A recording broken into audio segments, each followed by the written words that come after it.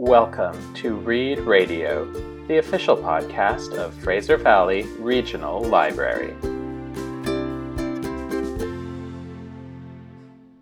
Hi, my name is Brian. I work for FVRL in the Marketing and Communications Division.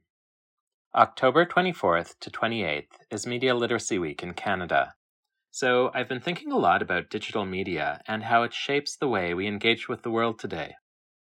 Lately, I've noticed that it's become harder for me to focus and pay attention, and it seems like I'm not the only one who says they find it harder to read a book due to dwindling attention spans. So, what's going on here? And could it have anything to do with these devices we carry around with us all the time? Those are the questions author Johann Hari explores in his new book, Stolen Focus: Why You Can't Pay Attention and How to Think Deeply Again. You might know Johann Hari from his previous books or his popular TED Talks on mental health and addiction. Now, he tackles what he calls our attention crisis.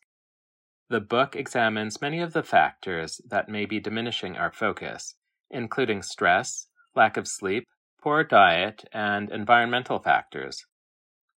But he really sounds the alarm on digital technologies that are cunningly designed to hijack our focus. There are the constant emails and instant messages that prevent us from entering a flow state of concentration at work.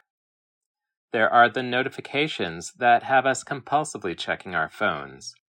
And most worrying of all, there are the social media apps that are monetized to keep us looking with endless scrolling and algorithms that keep you hooked. Hari uncovers how all of these strategies work by talking to many of the programmers and technologists who designed the tech in the first place. So what's the answer to this growing problem? Hari offers a few strategies that people can try to improve their focus. But he argues that individual action is not enough. We need to pressure governments to take action and insist that tech companies be held more accountable. Stolen Focus is available for loan through Fraser Valley Regional Library. If you want to learn more about media literacy issues, FVRL's free video streaming service, Kanopy, is a great place to start. Kanopy's educational collection, The Great Courses, offers an 8-part series on fighting misinformation. I also recommend the documentary We Hold the Line.